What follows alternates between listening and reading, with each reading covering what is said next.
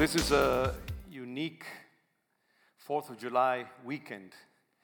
This year, 2020, we celebrate 400 years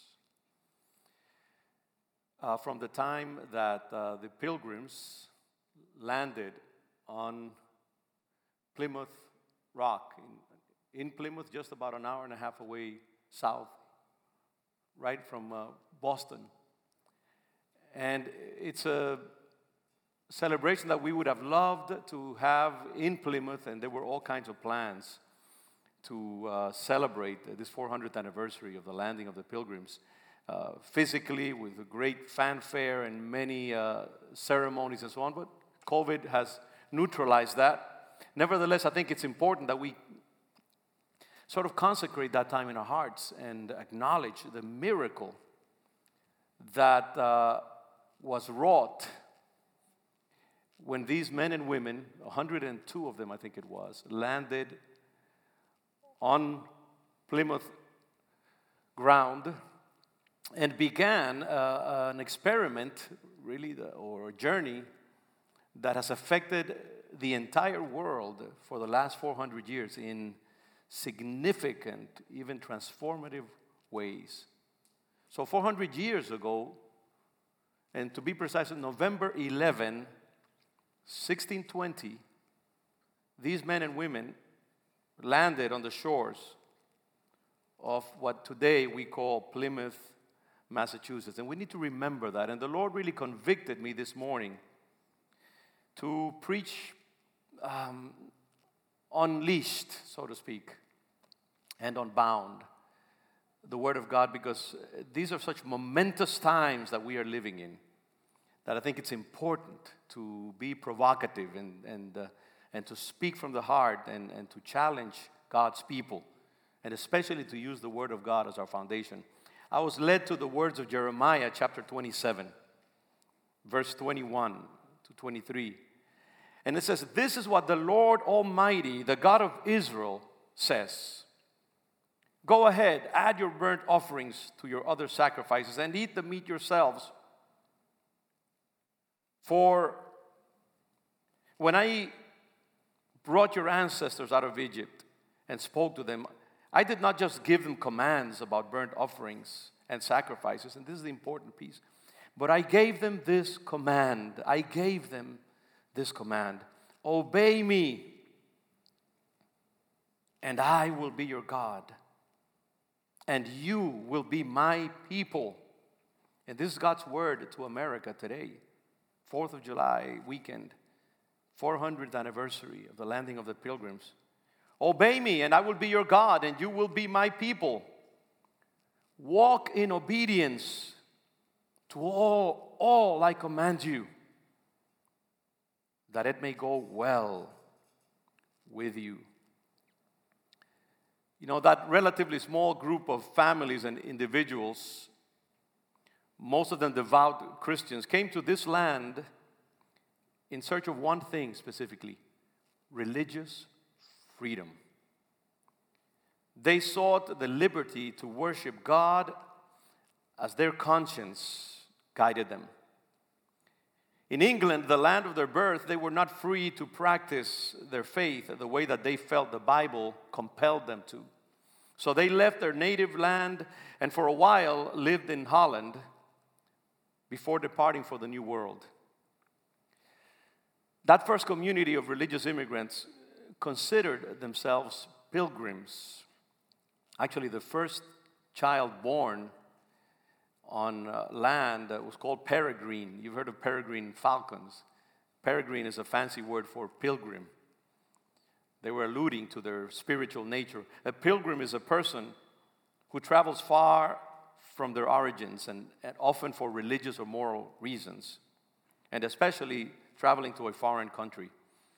Governor William Bradford, first governor of Plymouth Colony and historian of the colony's first decades, calls the Plymouth settlers pilgrims when he writes about their departure from Leiden, Holland, to come to America. Before they left, he writes, they knew they were pilgrims and looked not much on material things, but lifted up their eyes to the heavens. their dearest country. Talk about treasure, where your treasure is. Their eyes to the heavens, their dearest country, and quieted their spirits. Governor Bradford also wrote a poem in which he refers to himself as a pilgrim.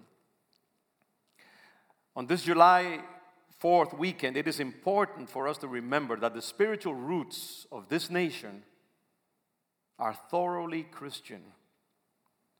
America's destiny and spiritual foundations were established, I would say irrevocably, by this band of consecrated believers. Prophetically, they saw their sacrificial journey to this new world as laying the foundation for an exemplary Christian culture that would delight the heart of God and provoke others to create similar societies based on biblical Christian principles. John Winthrop, another governor of Plymouth Colony later on his way to the New World in 1630, in his ship, preached his famous City on a Hill sermon to his fellow passengers and prophetically described this new society that they were seeking to found. And he said, "The Lord will be our God and delight to dwell among us as His own people, and will command a blessing upon us in all our ways, so that we shall see much more of His wisdom, power, goodness, and truth than formerly we have been acquainted with. We shall find," he said, "that the God of Israel is among us, when 10 of us shall be able to resist 1,000 of our enemies, when He shall make us a praise and glory, that men shall say of succeeding plantations." This is a Plymouth plantation, remember, they called that, of this society, this culture that we are founding, "May the Lord make it like that of New England. For we must consider that we shall be as a city upon a hill. The eyes of all people are upon us. So that if we shall deal falsely with our God in this work we have undertaken, and so cause Him to withdraw His present help from us, we shall be made a story and a byword through the world. We shall open the mouths of enemies to speak evil of the ways of God and all professors for God's sake. We shall shame the faces of many of God's worthy servants." This is if they neglected their God, no, if they abandoned this initial vision. "We shall shame the faces of many of God's worthy servants and cause their prayers to be turned into curses upon us, till we be consumed out of the good land whither we are going." Note the Israel model that kind of guides his words. Therefore, Governor Bradford says, John Winthrop, "Therefore, let us choose life." This theme of choosing life. "Let us choose life, that we and our seed may live by obeying His voice and cleaving to Him. For He is our life and our prosperity." The people who opened up the womb of America were thoroughly consecrated believers. To them, material possessions or comfort were totally secondary compared to holiness, obedience to the Scriptures, and service to Jesus Christ. These are the real values that animated their life as believers and that gave it meaning. 160 years later, in the 18th century, close to the end of the 18th century, when the United States was formally founded after gaining independence from England, America's religious faith had become more complicated and sophisticated.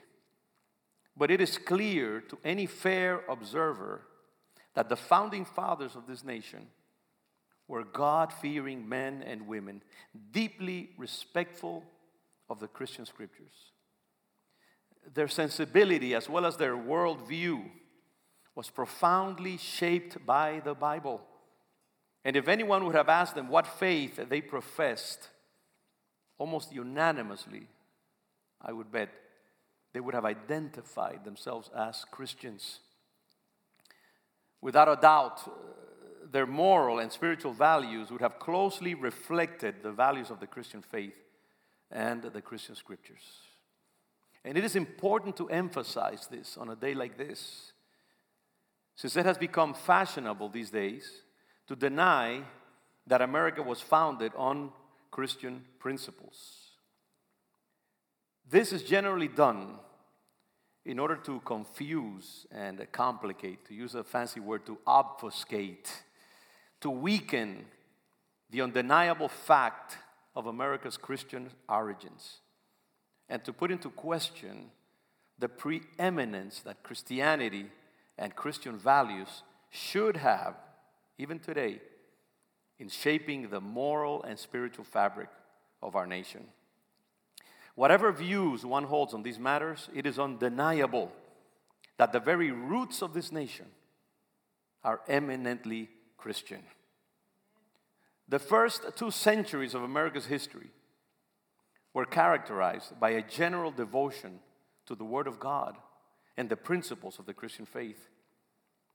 This nation was irrevocably bound to its Christian destiny by the devotion, the prayers, and the covenants of its founders and many succeeding generations.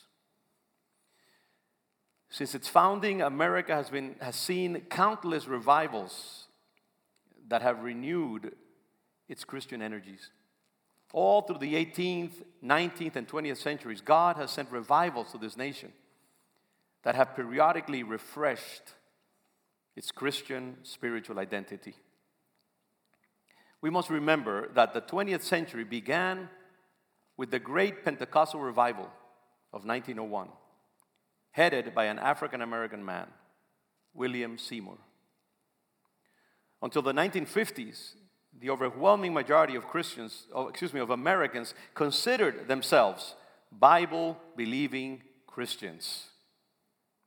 In certain aspects of its civil life, as was the case with the deplorable treatment of African Americans, this nation may have, and it has deviated from the Christian principles that it has professed.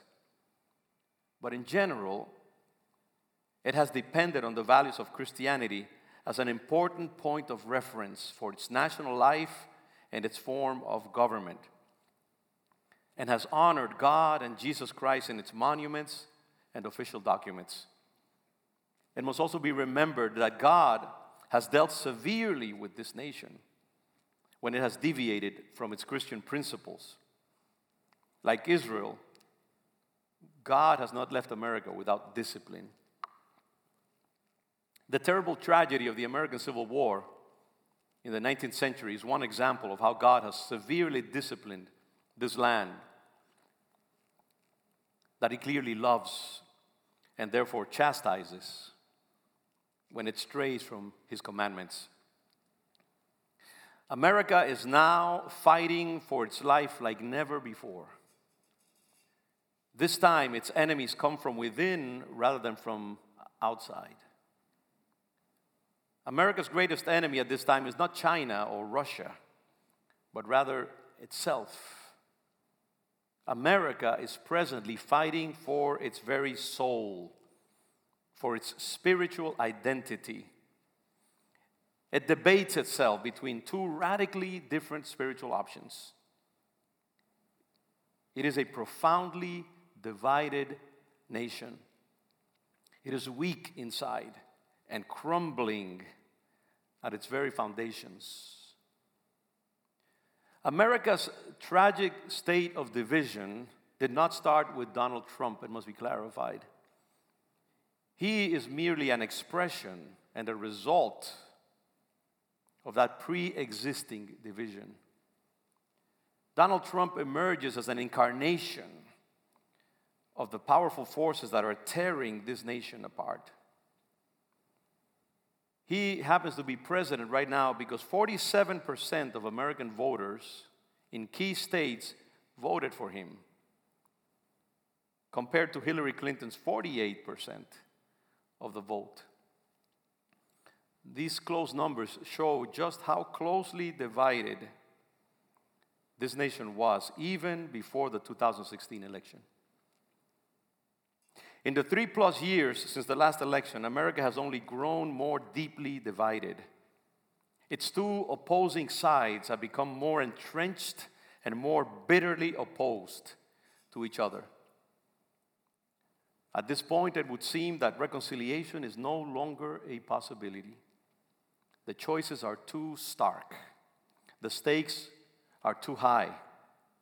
The moral values that each side represents and holds dear would seem to be mutually exclusive and irreconcilable. America wavers presently between a radically secular, humanistic understanding of the world and another that is closer to the worldview of its spiritual forefathers. I will leave it to each of us to determine which of these two destinies we want for our nation, and which of these two worldviews we want to become dominant. I will not fall into the trap of trying to name or define these two sets of values too specifically. However, I will challenge each of you who hear this sermon to make an honest, detailed list of the moral, civil, and spiritual values held by these two worldviews, and to ask yourselves honestly, which of the two most closely sticks close to the values of the Scriptures and of the historical Christian faith that those first pilgrims embraced back in 1620. Because in the end, one of these two views, one of these two world outlooks will determine the nature of this country. Let us not disguise that fact. There will be a foundational, fundamental outlook that will guide all the specific decisions that will be made by our government, by our institutions, that will affect deeply the spiritual nature of this nation and our own lives as Christians.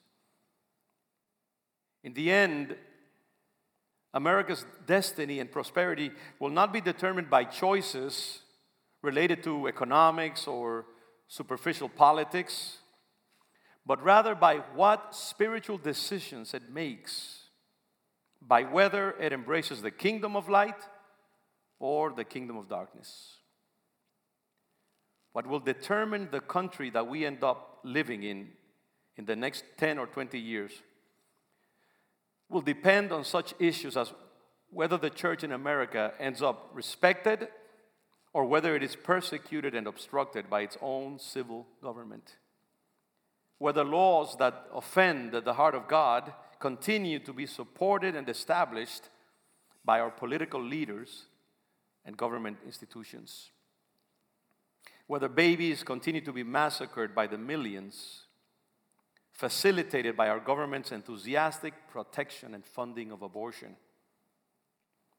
Whether God's design for marriage and sexuality is respected or trampled upon by laws established by our President, Congress, and Supreme Court.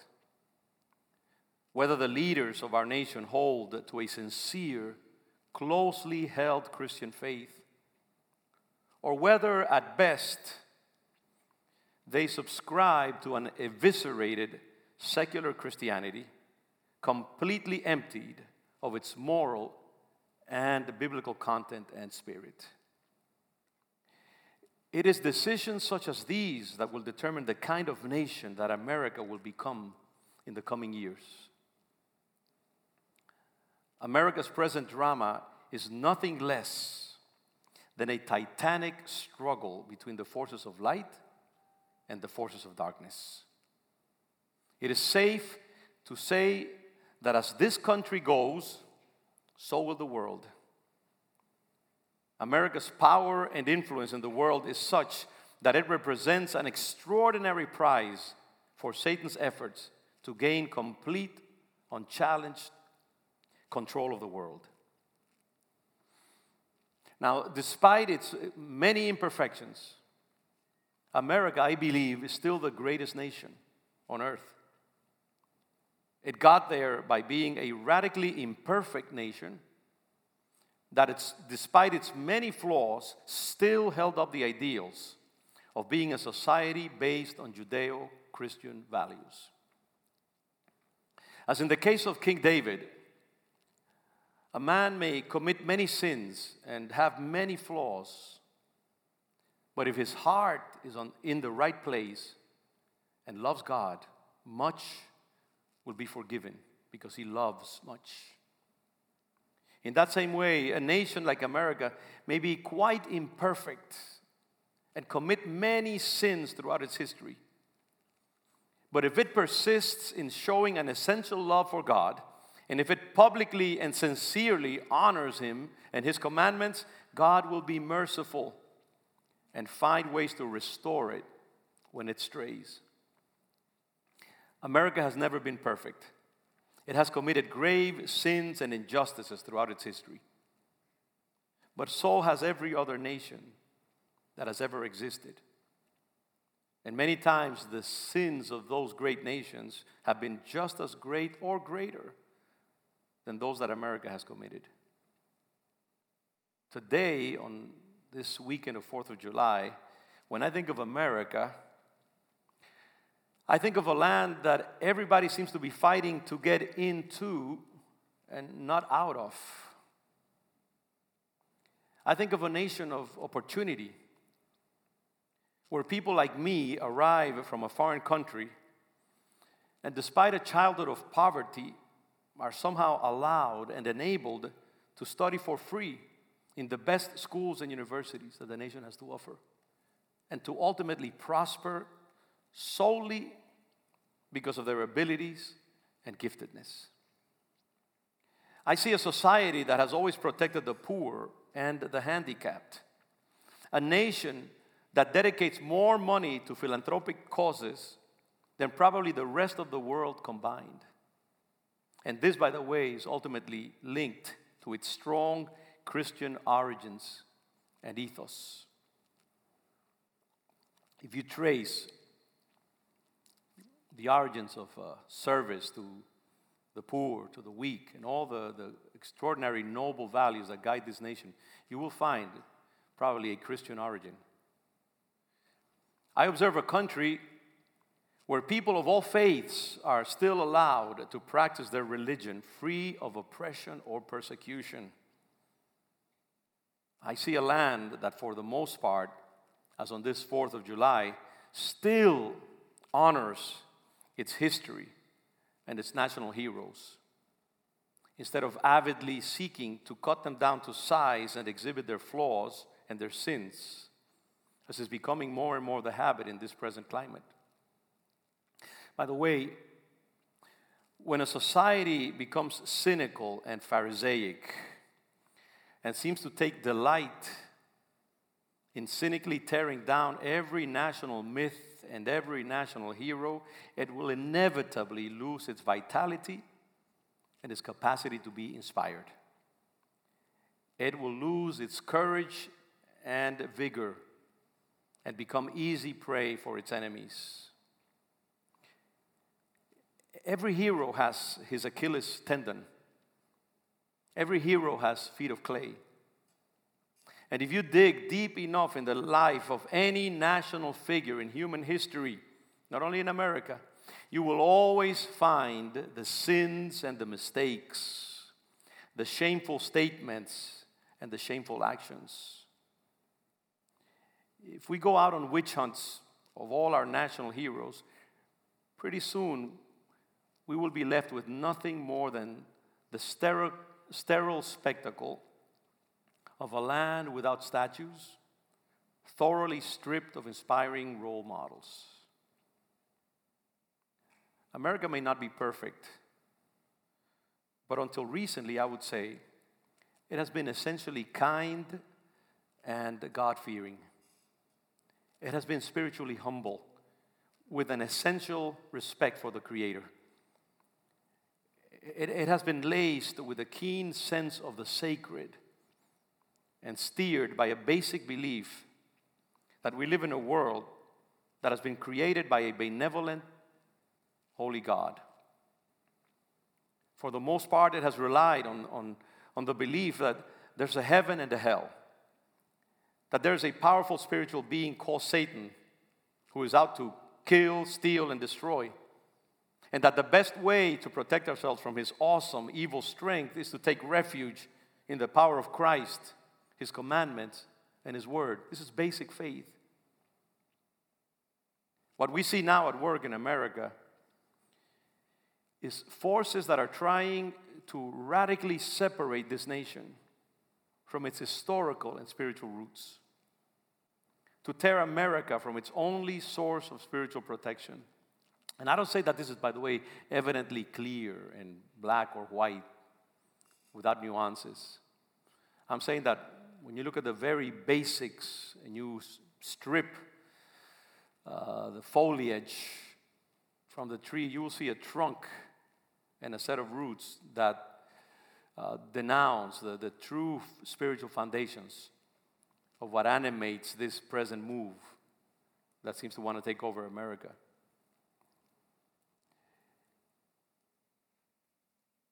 What we see is this force trying to separate this nation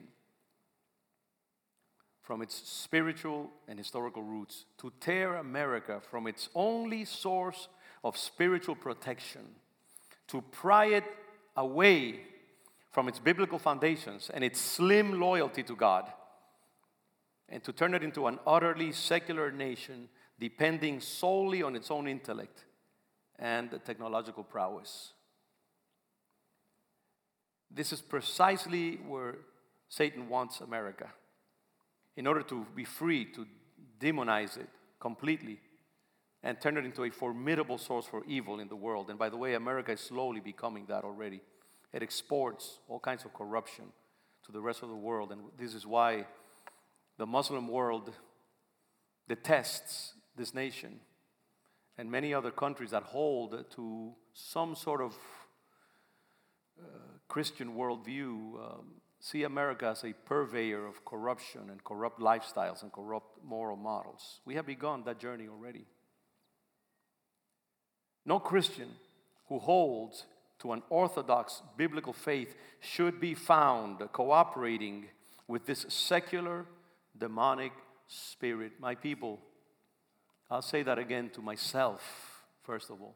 And this is why I'm sort of being so blunt in this sermon, because I cannot continue repressing and alerting people to the truth, the true nature of what we are living and navigating in our time. No Christian who holds to an orthodox biblical faith should be found cooperating with this essentially secular demonic spirit. It doesn't matter whether it clothes itself in the garments of social justice, redistribution of wealth, or equality for all. Important as those values are and should be, we should, as the Bible says, discern the spirits and hone in to the essential nature of this force that is seeking to lay hold of our nation. We should denounce it for what it is. One more pitiful attempt of the enemy to present himself in sheep's clothing in order to be allowed in and invited to take total control of this nation. By the way, this is important. I am not in any way saying that the alternative is perfect, or that it isn't also penetrated by grave sinfulness and imperfection. I could spend another sermon just pointing that out. I am no passionate, blind advocate of the alternative. And much of what we see in Washington today, I think it bears huge amounts of criticism from a biblical perspective. And American Christianity should not be found tying its destiny and its image and its message to any one particular party, individual, or social or political movement. They will all disappoint us. They will all be penetrated by essential sinfulness. And we must navigate those waters of advocacy very carefully, very subtly, very dispassionately, very objectively, very much from a biblical perspective. But neither one of the alternatives before us is flawless or free of danger. They both have their complications. They both have their flashing red lights. But unfortunately, ultimately, we have only two alternatives to choose from. And we must opt for the one, I'll put it this way, for the one that is least spiritually harmful. The one that, according to principles of spiritual warfare and biblical worldview, most effectively closes the door to the demonic powers that pretend to take over this nation, and holds the door open for the power of God to come in and restore and correct the defects of our national life. Let me say that one of the things that I expect from a government in America is that at the very least, it will not obstruct the work of the church. At the very least, it will allow the church to be the church. I don't expect the President of the United States or the Congress of the United States to somehow, become a rabid defender of the church. All I ask is that they leave the church alone to do its work. That they not put artificial obstacles in the way of the church. That they not try to impose their secular agenda. And governments sometimes, need to be secular. On the modus operandi, the way the church operates. That's all I ask. That's all we ask. That American Christianity be allowed space to operate according to its nature and its calling. That obstacles not be put in the way of the church to do what God has called it to do in society. People of God, we don't have the luxury of engaging in subtle word play or intellectual sophistry in our time. The salvation of millions of souls, including that of our children and grandchildren, is at stake. Major shakings of the foundations of the world are already taking place in our time. And each believer must be found on the side of truth and light. These are urgent times. These are times unlike any other that any generation of believers has actually lived in. Everything is becoming more clear, more defined. The choices are narrowing. And what is in front of us is clearly more than ever discernible. The salvation of millions of souls, including that of our children and grandchildren, is at stake. The words of the Apostle Paul in Romans 13 are more applicable now than ever. He says in Romans 13, verse 11, "The hour has already come for you to wake up from your slumber, because our salvation is nearer now than when we first believed." I think we can all agree on that. Our salvation is nearer now than when we first believed. The night is nearly over. The day is almost here. So let us put aside the deeds of darkness and put on the armor of light. The hour is far advanced. Normalcy and complacency are no longer options for Christian believers. It is time for Christians in America to lose their baby fat, to stop playing games, and to decide whether they will be found fighting on the side of light or on the side of darkness. That's all it comes down to. Material considerations and issues of comfort must take a back seat. Concerns about being popular or approved must no longer matter to us, just as it didn't matter to the Pilgrims 400 years ago. Let us not delude, let us not fool ourselves. The world will never ultimately approve of Christians or their faith, no matter how many contortions we put ourselves through, or how hard we try to dial down the sharpness of the gospel in order not to offend. In the end, the world will hate us just as it hated Jesus, simply because his words brought into question its evil ways. The stakes become higher by the day, and Christians who refuse to take a clear stand will open themselves more and more to spiritual deception and run the risk of losing their very souls.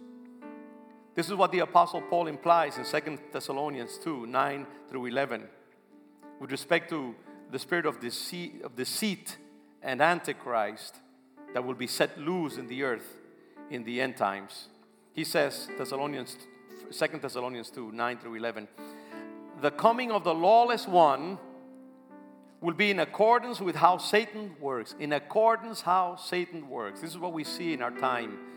Methodologies and processes that reflect the way Satan works.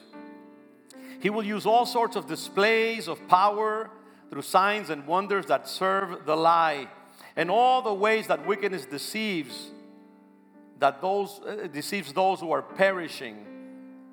They perish because they refused to love the truth and so be saved. The people of God, we need to be consumed by a passionate love of the truth, even at the cost of our lives.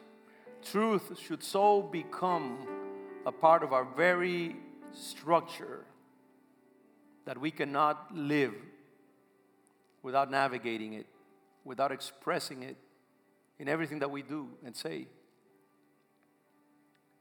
They perish because they refused to love the truth and so be saved. And this is important. Pay attention to this. For this reason, God sends them. God sends them. God sends them. I mean, this is a deliberate action on the part of God, as scandalous as it may seem. God sends them a powerful delusion, a lie, so that they will believe the lie, and so that all will be condemned who have not believed the truth, but have delighted in wickedness. Truth becomes a vaccine against the virus of demonic infiltration and delusion. Truth becomes our protective, guiding spirit. Truth and devotion to it. Unconditional, objective devotion becomes the shield, the defender of every person who happens to live within this and whatever other generation is left before Jesus Christ comes for the second time. The only way to protect ourselves from the great delusion that will affect so many believers in the end times is through radical obedience to the Word of God. Total, unquestioning submission to its teachings. A resolution not to trust our own reasonings and our own moral concoctions and calculations, but to just ask, what does the Word say? And to slavishly and obediently abide by it. We must rely completely on the dictates of God's Word as desperately as people in a dark cave would depend on the light that will help them to get out into the light of day. We want to be as desperate and as consecrated as those first pilgrims back in 1620 who left familiarity and personal comfort in order to radically pursue their faith. Again, the words of the Apostle Paul in 2 Peter 1:19. 2 Peter 1:19. They're very relevant in this respect. Peter says, we also have the prophetic message as something completely reliable. Notice the absolute nature of this word that we have been given. It's not there to be, parsed and adjusted to new realities as the intellect discerns them in the 21st century. These words, This prophetic message is something completely reliable, and you will do well to pay attention to it as to a light shining in a dark place until the day dawns and the morning star rises in your hearts. Without a doubt, on this 4th of July weekend, America is in a very dark place indeed. This eternal prophetic message that the Word of God provides is the only hope on the horizon for this nation. I pray that this church, Congregation Lion of Judah, and Christians all over this nation will commit ourselves today more than ever to upholding and living out this precious faith of our spiritual forefathers. Let us pray. And I would ask that if these words touch your heart somehow, or even convict it, if you can accept its content and the sincerity that is behind it, and the pastoral heart that guides them, that you would examine yourselves, just as I am examining myself, just as I examined myself as I put together this sermon last night and this morning. That you would examine yourselves, that we would all examine ourselves. Where am I? Is my commitment to the Word of God and to the principles of God's kingdom up to the seriousness of the moment that I am living in? Do I see my life with the urgency that these times demand? Or do I seek to live my life, normally and without too much intensity, without confronting, without denouncing my Christian identity, without standing clearly on what I know to be true, without polishing the Word of God in my heart? Can I not remove the dust that inevitably settles upon the Word of God by sheer usage and exposure to the elements? Do I need to renew and revive my understanding of my Christian identity in the light of the times that I am living in? As we look around ourselves, we see a world that is in flames. We see the movie actually playing out itself in our own lives, and we have entered into the movie. And now we are characters in something extraordinarily dramatic, but it's so rare and so strange that we don't realize it, that the movie has become real, that the story has become the life that I am living, that the themes are no longer theoretical, but that they are in 3 dimensions, and that they point to me. They ask me, what will you choose? How are you going to live your life? Where are you going to put your treasure? What are you going to consider primordial in your life? We have to ask ourselves those questions. I tell you that this is the only protection against the deceit that will come upon the world, that is rapidly covering humanity. Our only protection will be refuge in the Word of God. And we will triumph only when we have given up our life and despised it for the sake of winning the kingdom. So I ask us this morning on this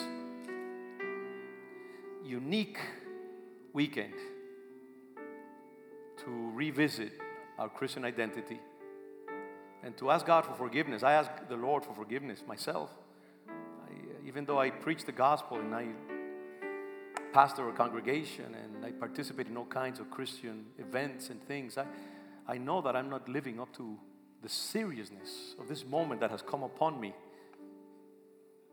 And I still am just overtaken by the weirdness of it, by the fact that what I have expected is here, and that it is no longer a theory or some sort of, conjecture, prophetic conjecture. No, this is real, and we are living it, and it will become more real, it will become sharper, more defined, and that we need to shake ourselves. We need to stir ourselves into action and into disposition. I ask us to do that right now. Invite the Holy Spirit. Invite the Holy Spirit to wake us up. Invite the Holy Spirit to put desperation in our hearts. I do that right now. Father, in Jesus' name, wake up your people. Wake up this congregation. Wake us up from our slumber, Father. We beg your forgiveness, Lord. We have offended you by our mediocrity. We have offended you by our indifference. We have offended you by our complacency. We have not taken seriously enough the very things that we have declared. And we ask you to wake us up. We ask you to make us profoundly uncomfortable and even desperate. Father, sharpen our swords, sharpen our hearts, sharpen our sensibility. Oh Lord, visit your people again. Visit us with your Spirit. Father, awaken the gifts of your Spirit, Lord. Awaken the desperation for holiness and adherence to your word. Awaken our despising of anything that is human or carnal or material, and put in us such a desire to please you that no other love will be able to occupy our hearts. Awaken your people, not only here, not only in Congregation Lion of Judah, whether through the internet or physically here, but through the Church of Jesus Christ in our region, in New England, where so many of these miraculous events took place 400 years ago, and in Washington and all over this nation. Father, send your Spirit upon the earth again. Revive your work in the midst of the times, Lord. Revive your Spirit in the midst of history, and awaken our sensibility to what you are doing, and sharpen our discernment, Father. Awaken the spirits of the prophets and the apostles all over this nation, all over the world. Father, send voices that will awaken, that will denounce, that will confront, that will encourage, that will announce your truth unambiguously, sharply, and clearly, Father, with power from the Holy Spirit. Lord, we cannot do it ourselves, and we cannot do it just with words. We need something stronger. We need an essence that can only come from you. And we ask you to make it so, Father. We are willing to be instruments in your hands, but we cannot concoct this posture ourselves. We cannot speak with merely human words, Father. We require an essence that can only come from you and from your throne of power. Lord, you told your disciples, you shall receive power, and then, only then, you shall be my disciples. We are lacking that power right now, Father. We admit it. And we will not try to disguise the fact that we are desperately in need of an anointing that only you can provide. And Father, we say, let it be done. Let it be so, Lord. Send your Spirit these times and awaken your Spirit in the middle of the earth, Father, and send your Spirit upon the earth. Awaken us from our complacency. Begin with me.